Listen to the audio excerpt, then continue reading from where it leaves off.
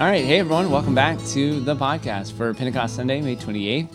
Hope you're all doing well. Thank you so much for supporting our community in the ways that you do and for all the really great feedback lately on these episodes. And of course, our conversations on Sundays have been really lovely.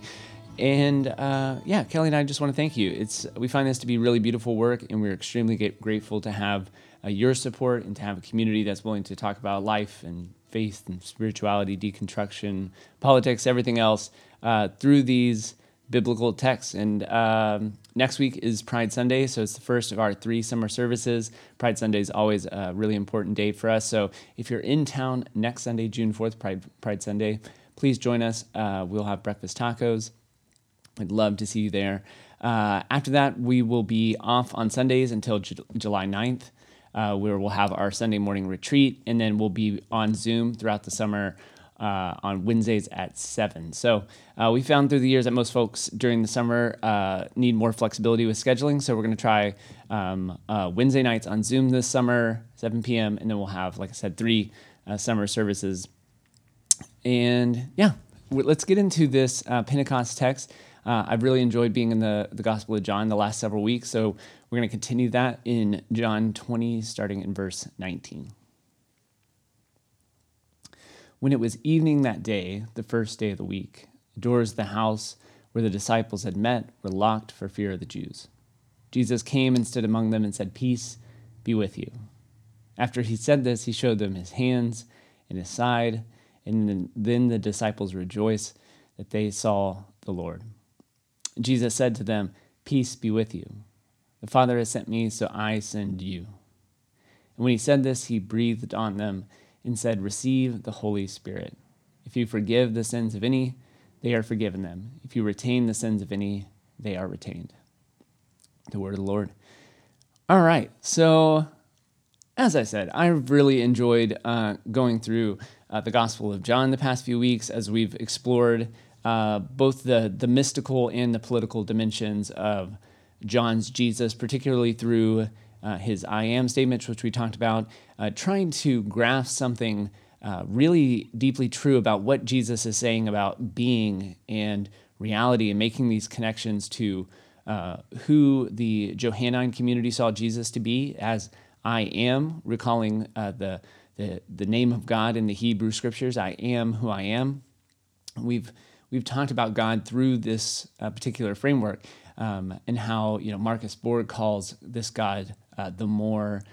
Some call this God ground of being. James Finley calls this God the groundless ground. Merton referred to God as the personal and loving, ineffable mystery. The personal and lovable, ineffable mystery. Last week, Kelly's podcast, lovely, was called Return to You, and I kind of want to continue down this road and call this podcast With You, because on the day of Pentecost, we're given this opportunity to really contemplate and embody what Jesus means and what the Christian tradition means when it talks about the presence of God in the presence of the Spirit. And we have this really interesting story to talk about this through with the Gospel of John, this divine breath, this presence, which I think we'll see has all these personal and political dimensions.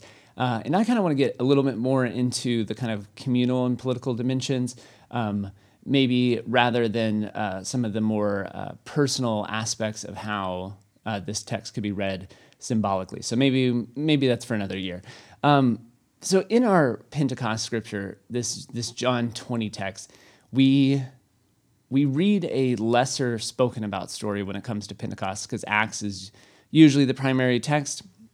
But here, John's version, which I have to admit has, for me even, has kind of gone really sort of unexamined or unnoticed in some respects. But the more I read this text this week, I'm like, oh, this is a really important and fascinating text. Because as you probably noticed, in John's version, Jesus is present with the disciples in a really unique way, offering his Spirit in what the scholar Bruno Barnhart calls the second creation.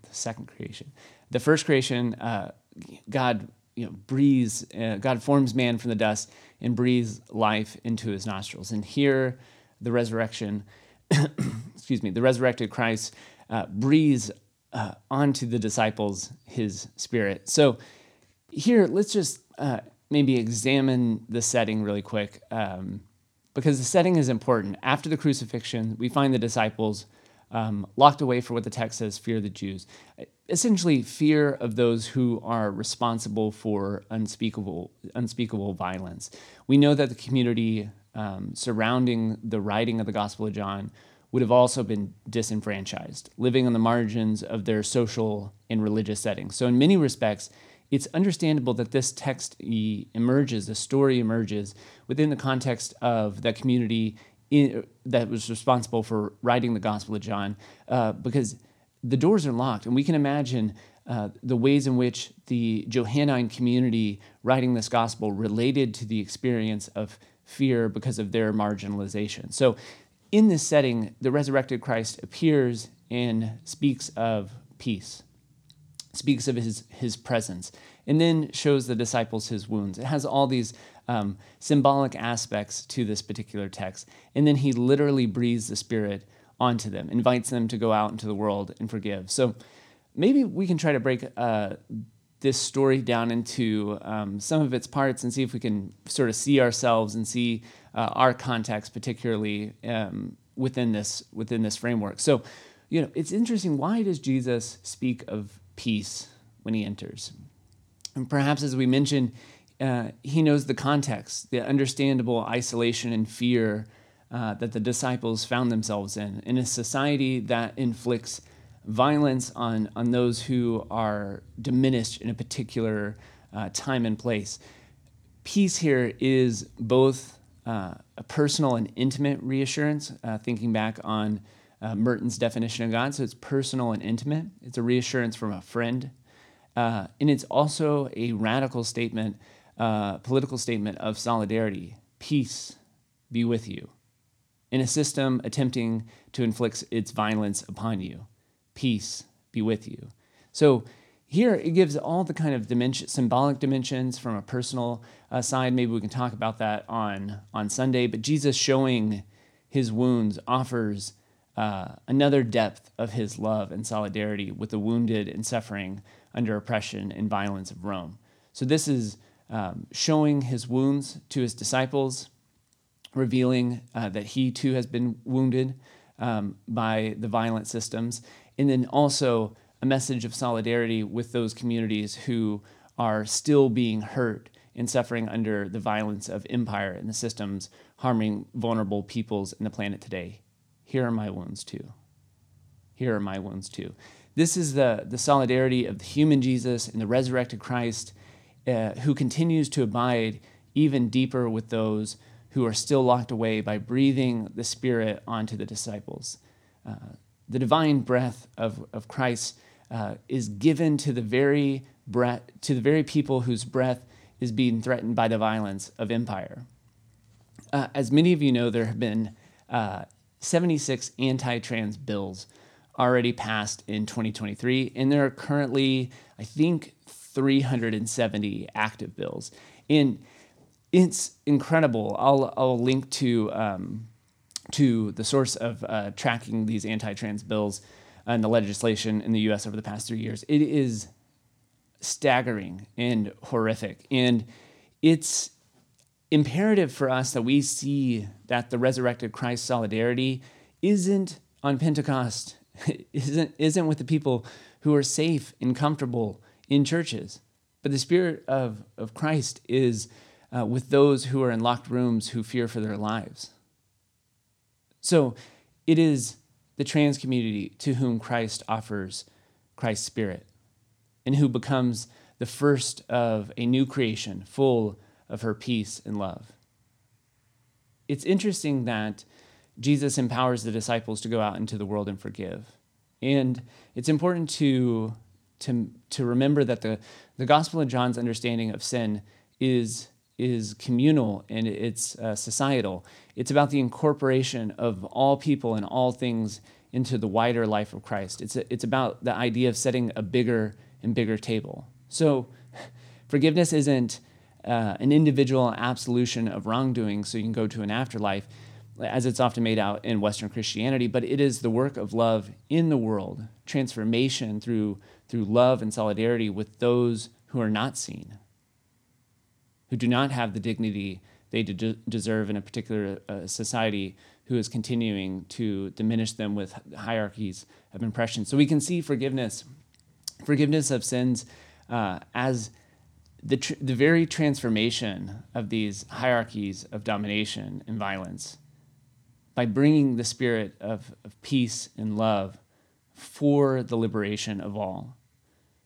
So in the context of this story, for the Johannine community, whose hope, breath, and lives have been stifled by the powers of violence, who inflict fear, Jesus gives them the ultimate subversive authority that only God could do: forgive, to go out and transform the world with love, with hope in a world that is continuing to stifle the breath of life.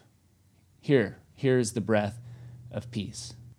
And so this is a communal call for us today to engage with depths of love and justice that the legislators of our world cannot touch with their bigotry.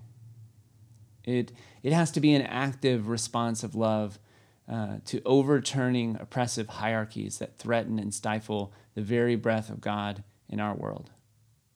As Thomas Merton would say, love is our destiny, but we do not find the meaning of life by ourselves alone. We find it with each other.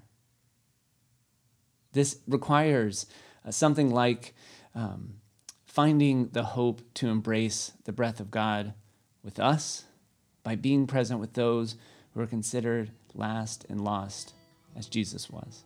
I am with you. Peace be with you. Do our lives speak of peace in places where there is fear? St. Francis said that to speak of peace, we must first have it in our hearts. And this is true in the sense that we have peace in our hearts to know Christ's intimate solidarity with our own woundedness, but that has to lead us into a deeper presence. And I'm with you, with those who are marginalized and oppressed in our midst today. So friends, on the day of Pentecost, may we be filled with her Spirit so that we may find her peace and her presence is all around us, empowering us to step into our world on behalf of the greater liberation and love for everyone. And as always, as we approach this week, may we love God, embrace beauty, and live life to the fullest. Be well.